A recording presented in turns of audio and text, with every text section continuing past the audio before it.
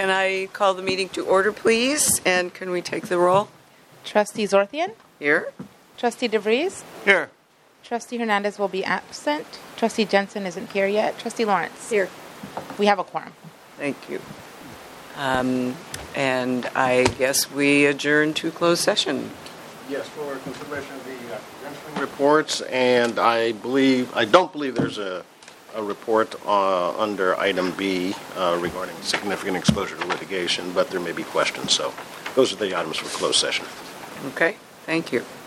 Okay, so we're back to the open session agenda. We have minutes. I'm not sure whether any of you have had an opportunity to read the minutes. Would I hear I move approval. Okay. Second. And all those in favor? Aye.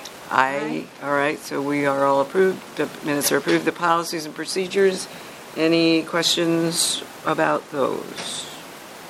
I just had one on the last two nutrition. I noticed most of them are just automatic go through. The nutrition one, did you not have one before, a nutrition policy?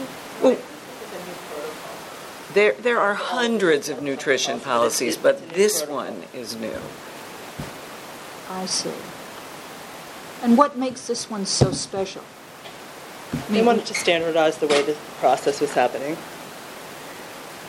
And you know what I think is that I read it sort of quickly, and I'm not sure that what I'm going to say is correct, but we're having trouble. We have to have recognition by the physicians that they've read the diet orders and that they agree with or they don't agree, or that there's some acknowledgement on the part of the physicians for the diet recommendations. And it's really hard in the computer to do it.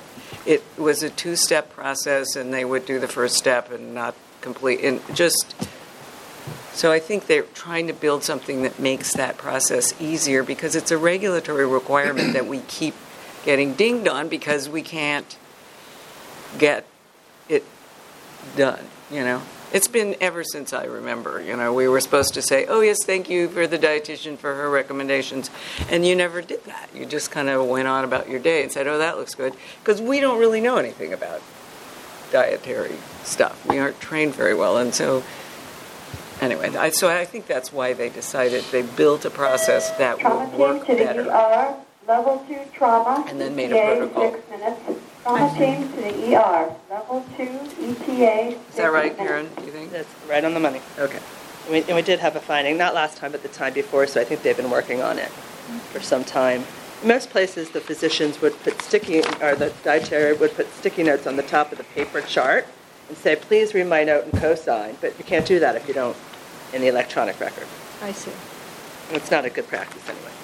Well, so I move approval for Okay. all the policies and procedures as presented. Second. All right, those in favor? Aye. The policies are approved. And that includes the San Leandro policy as well, right? Okay. All right. So that's the end of the consent agenda. Now we go on to a contract approval. And since we don't usually have contracts come here, I'm wondering if anybody had any questions about it. Why? Well, we'll let Mike answer that. So the issue with the approval being sought here is that it relates to a credentialing matter. So it's not the financial terms of the contract or the other terms. It's that this is a modification of the typical credentialing practice. This committee has delegated authority to deal with those issues, and so we thought that this committee should see it before it actually goes into play. Any comments? Anybody? This will make life easier for Satira as part of the...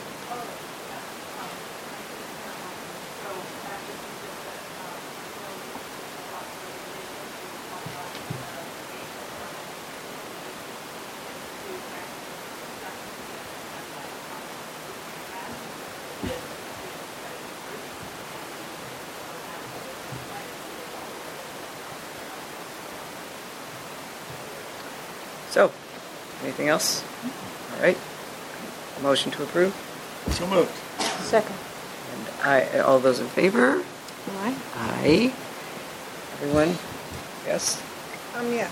I have something I can bring up later. It's not directly on this issue. Okay. Not on the contract.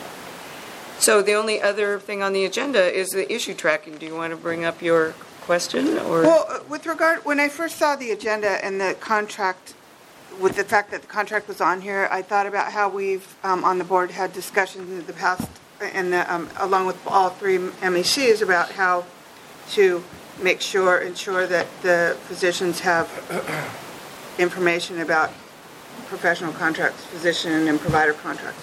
And so I thought, oh, that's interesting that this is on our agenda, and I thought maybe it was going to be more discussion, in-depth discussion of an ancillary agreement with a provider group. And so I bring this up just to say, I'm going to have to discuss it now, but it might be an opportunity for this group, now that we've kind of evolved a little bit from the quality to the credentialing, to actually bring contracts as they come up to this committee, and then not for approval or disapproval, just for information perhaps, when there's a professional service agreement. So I just thought that might be. Yeah, you can share where we are with. So we have sort of two big categories of contract. One contract are the contract that deal with the physician.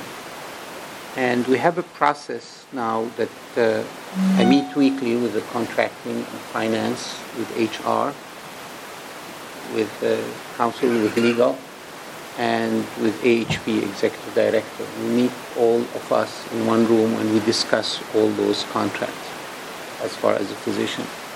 And I relay the information to the chair and the information as much as it is relevant. No, not to me. To the medical to the chair. medical To the chair. chair. Okay. To the chair. Of To the medical chair. Of the medical. Yeah. Of the Each department. Each department's chair. Okay, the department chair. The department chairs and to the medical directors Okay. of the outside Highland, like to Dr. Rosenthal, Dr. Ipopo, and Chief of Staff. Now, the non-physician contracts, we have itemized them. We have about maybe 24 of them that are relevant to direct patient care. We are going to have a physician sort of evaluator or process evaluator of this contract, and quality will give them the key performance indicator metrics. So they will be on our, we call it manager track, where we look at the contract. So they have a tool to evaluate those contracts directly, to put in their input.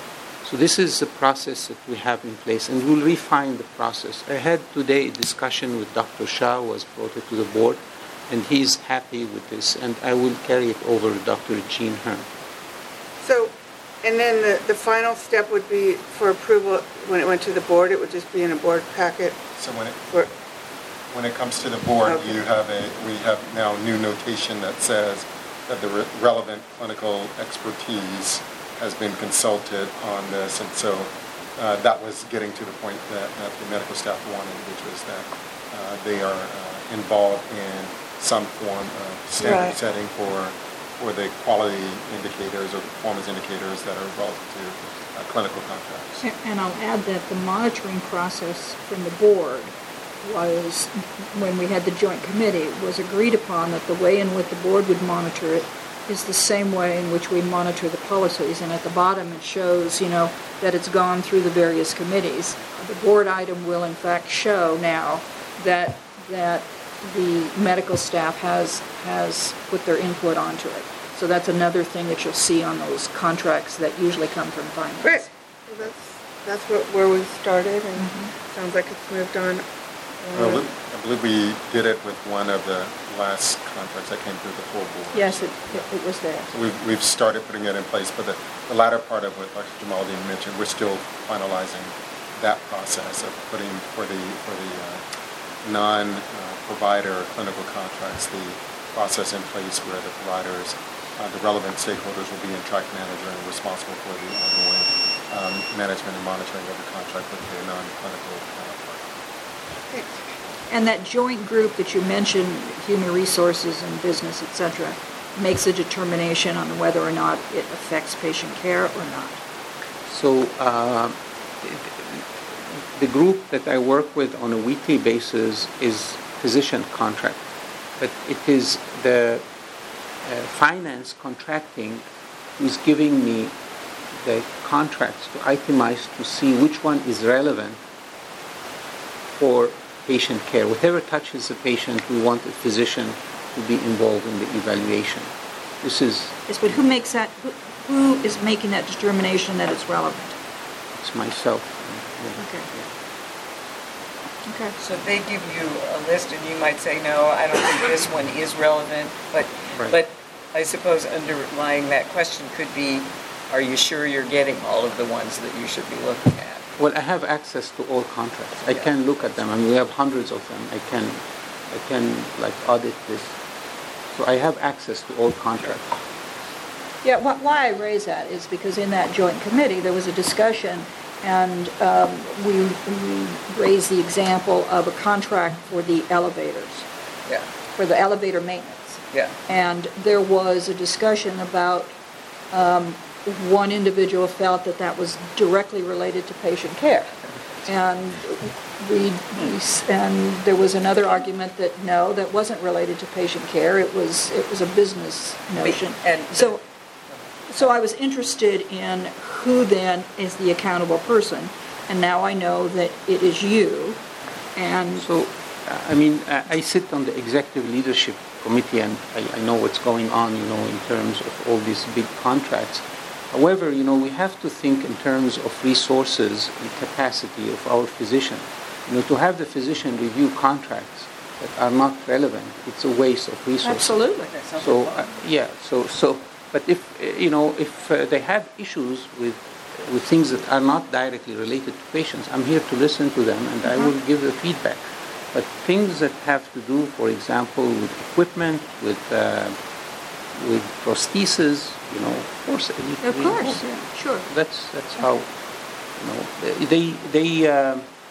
I think they want to be more inclusive, but they are not realistic about how much time it takes to do this work. So we reach an agreement, I think, and hopefully soon we will change the language in the bylaws, because the bylaws says that medical staff should approve all contracts. So we're going to change the language, should be involved in evaluation of relevant contracts, and then it will become. And this is only at the core staff. In San Leandro and in Alameda Hospital, it is not that restrictive, if I'm correct, Satira, right? About contract evaluation. Doesn't have that same language. It does not have. It says just involved in. Yeah. Just to be clarified, that there had been an outage of the elevators fairly recently before that meeting, and it did affect patients going to the OR, and so there was a stretch, but it was you could say that it had safety. Okay. Are we done? So did we? And we approved the contract. Yes. Okay. So the next is issue tracking. Yes. I just want to point out the first item. We're supposed to actually get a report back tonight. And John Chapman is Are we? here. Yeah. Sure. The last time you've asked, we brought up the transfer center. You wanted updates recurrently. So at the meeting that we identified the transfer center as an initiative that we had implemented, at that time we had one person working in the transfer center Monday through Friday, handling transfers outbound from Highland to San Leandro and Alameda. Since then, we've done a few more items that I think you'll appreciate. One, we have a transfer council now that meets monthly, led by Dr. Swift, and many around this room attend that meeting. Two, we established and implemented processes for interventional cardiology and radiology patients to be transferred from Alameda and San Leandro to Highland. My understanding is none has been turned away, according to Dr. Froelich. He's very happy with the referrals that are coming up to our procedure rooms. And 3, the Budget Oversight Committee approved 1.5 FTE that we're actively recruiting now. We have a few candidates in mind. And once those 2 individuals are hired, that will allow us to provide coverage 7 days a week, 12 hours a day. By doing so, we can help the providers at Alameda and San Leandro with the processes of sending patients who need services off-site, such as Cal Pacific or UCSF, as well as expanding transfers back and forth between all 3 institutions. So expanded coverage. We've implemented the interventional cath transfers and radiology transfers, and we've established a mechanism for feedback and information through our monthly transfer councils. So next time, I hope to tell you that we're doing all of the above. I'm sorry. So it would be great to hear kind of, so we had them coming in, and now we have them going out and coming in, right? Right. Or, Not partially, though. Partially. Realize that it's specific to radiology and cardiology. Yeah. What we heard at the first meeting is that San Leandro and Alameda physicians would also like the support to help the transfers to outside facilities, not only in our system. Right. So it'd be interesting to track at some point the number of patients that are benefiting from the transfer center, and if it's creating more availability and again affecting that throughput. That it's good that you're getting the apparatus in place, and it's great to hear that it's kind of taken that next step over the last 2 months, and it would be great over the next couple of months or 6 months to see the end result or the. No problem. We have a dashboard already that we do track those 3. Awesome. I'll make sure that we send it to the board through our leadership. But what's the training for those people who are doing the sending? They're all nurse classifications, so they're clinical nurse 2s who are assisting us in the transfer center. I was interested in how they learn about the services and the areas where they can send people. I mean, how do they know where the resources are? So I was interested in the resource training. Sure. Actually, as part of that monthly transfer council, Dr. Swift's team has put together a clinical algorithm of the type of patients that could be accepted by San Leandro or Alameda. So typically those nurses would review each patient case that perhaps is boarding in the ED to see which ones qualify for transfer, and vice versa. So if someone needs interventional cardiology, like a STEMI procedure, no problem here. If someone needs more increased intervention in cardiology, that would be a case that we would send to Alpha Bates. So they have clinical triggers that they're looking at. And sometimes the physician may say, I happen to know that Stanford provides this particular service that my patient needs. It's not a common one that we do all the time. The transfer center would be involved in speaking to the opposite numbers on the Stanford side to help facilitate, but they wouldn't be the ones deciding where the patient goes. That's right. When I talk about deciding where patients goes, that's usually internal transfers. Obviously, if you're sending to Stanford or UCSF, it is a physician order that requires an authorization, so that's usually in place before the transfer.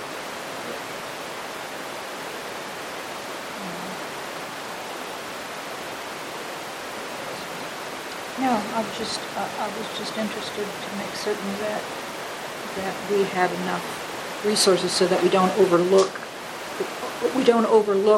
the skills and training of our own people before we send somebody outside. So that's really what I was interested in. Right. In terms of services? Yeah, services and talents of individual doctors and resources that we provide, that we don't get ourselves in a position where we're now sending people to someplace else when in fact we provided the service. And so I wondered about how that... And that's definitely something that we want to accomplish too. In fact, before the transfer center took over the interventional cardiac cath transfers from outside, I think our chairs will tell you, the chiefs will tell you that many of those patients did go to Alta Bates when they could have come to Highland if we had processes in place. Now we have those processes in place. So it's Trustee Lawrence, the leakage sort of concept is very important. So we need to know, we need to track all patients transferred outside our system. And we need to have metrics outside our system, even, all the facilities. And we need also to have metrics to see whether we should develop those services in the future. Right. So I know about leakages that's happening sometimes when, what John was talking about,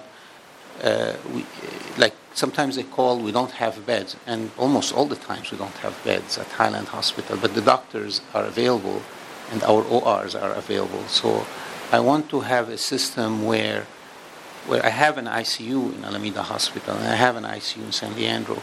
Patient comes, get the procedure, go back to the ICU there, have doctor-to-doctor communication. So this is where we have capacity for about 9 beds, which we use as post-acute care for monitoring. We're going to keep 4 to 5 capacities with staffing for this. So in case a patient in Alameda Hospital needs a PCI, a heart intervention, or an intervention by IR, we bring them, we get the intervention, we monitor them, and we send them back to their bed in Alameda Hospital in San Leandro. So that's one that we are putting in place. The second thing is that in terms of metrics, I told John and Luis, I want to know whatever is going out the system, even if we don't deliver the care. I want to know, we need to know what are we sending out, and how many and how is it, what is the process of sending out. We need to monitor this. Absolutely. And setting up that transfer, we'll have a one-stop shop, so we'll know what we're sending it out, and it'll be on that dashboard. And then we could drill down on the types of procedures and reasons why they would be being sent out. And to Dr. Jamaldine, to your point, I appreciate what you said, and I want to also ensure that patients who begin their journey at Alameda Hospital, specifically, that's my concern, that they can come and have an intervention or have a more intensive procedure here or at San Leandro, but that they go back to Alameda. Absolutely. I agree with you. Yeah. Okay. Let me just also piggyback on that, and John and James are business leads, or they're the leads for the acute SBU. And so a lot of this work that we're talking about, which is much broader than just the transfer center is just one component of the many aspects that we're looking at from an acute SBU. So right now we've established a council, an acute care council that is looking at not only the transfer component, but also looking at service lines and what can we offer at San Leandro, what do we offer at Alameda, what do we offer here, doing that thorough assessment and understanding how can we bring some synergies between all those areas. So that's a lot of the work that's going to be ongoing right now with the acute SBU. So that's work in progress. More to come on that. That's just so great. I mean, that's what a leap we've taken to do those kinds of things. It's quite impressive, given, sitting here for 4 years to see this occurring is just really terrific. Congratulations. Anyone else? Okay. So the next item on the loop closure list was visiting hours. And Kinsey, did you want to give us an update? As far as the visiting hours go, we allow 2 guests to sleep over in patients for all types of patients and on all the floors. We allow unlimited visitation to the Family Birthing Center and to ICU. However, in the other areas like Med-Surg and Tele, we are still working on certain processes, and John can speak to it to ensure that we have we're allowing our patients to rest, because, if we allow many visitors in the middle of the night, that could create problems for the patients. But at the same time, ensure that we have safe environment for our patients and that we have adequate security in place. So it is, for those areas, it's still a work in progress. We're still working on it. Do you have a policy that's different, or a process that's different in rooms that are single versus rooms that are shared? They're all single rooms in the tower. Other No than, more I believe, shared rooms. Two rooms There's a few doubles in each on each floor. on the corners. Yeah. But if you've entered them, and I think you have, it really is almost like two separate rooms. You go in and you go to the right for one room, and you go to the left for the second one. It's a suite. Basically, that's what it looks like, right? It's a Without the big room. door, though. Yeah. It's a big room. Yeah. Okay. So Right. as Kinsey said, if you think about it, it really is 24/7 visitation. Yeah. We do limit the number of visitors after 8 p.m. The next step is, can we take that restriction off? Can we open it up to more than 2 visitors after 8? And if you look at the industry, some do, some don't. Contra Costa does, for instance. San Francisco General doesn't. If we were to move it past more than 2 visitors after 8 p.m., then, as Kinsey said, we have to look at security. Staff are concerned about security if there's too many people wandering the halls. And our goal and vision is to have open visitation so families and friends can Right. come and visit patients at any given time, regardless of which room they are in, as long as that we can ensure that, because family and friends are part of the healing process for patients. So it is very important for us to ensure that vision, we realize that vision. In the other 2 sites, I believe both of them have open visitation, San Leandro and Alameda. I think I would opt for having the rule, but having the staff have the discretion as appropriate to allow for more visitors after hours, because you certainly want to give the staff the ability to have something to fall back on versus having it just be kind of blanket open, because Right. then when there's a problem, the family says, well, you're making things up. But if you give them the ability to refer to a rule that they can show them, and then they can expand it as appropriate, and if the family is not causing havoc, it's seen as a mitzvah. They're doing them a good turn. But you give the staff the power to make the difference. Yeah. So. And we actually have a person stationed 24/7 at that front lobby. And what we're not saying is we probably do let 99.9% of people in, even if they're more than 2, just like James said. But on occasions, we had 7 or 8 visitors for one patient show up like 1 in the morning. Mm-hmm. That's an issue. Yeah. And that's when the staff Sure. needs that policy they That's can refer right. to and say, Yeah. Tracy? Do we ever have protective patients with, Yes. All the time. Yes. and is the visitation policy, is up to law enforcement or to OPD or whoever? Yeah, they're still in custody. So Yeah. you're right. It's Yeah.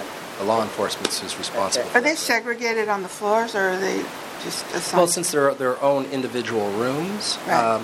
there's no separate space for them, but they do have, obviously outside the room is where you have the guard. Yeah, the officer usually sits outside the room in a chair and is aware of who goes in and out. Right. But there are no designated rooms that specify this is only for patients. Well, that would be, we wouldn't. Yeah, we don't do that. Well, when I first got here, on the 8th floor in the building that has not yet come down, there was a jail ward. Yeah, it's not, well, until they move, there was still one at San Francisco General. I think that needs still I doubt it. But yeah, it's still not on. Code Blue, acute care tower, 5523. We have a Code Blue, acute care tower, 5523. We have a Code Blue, acute care tower, 5523.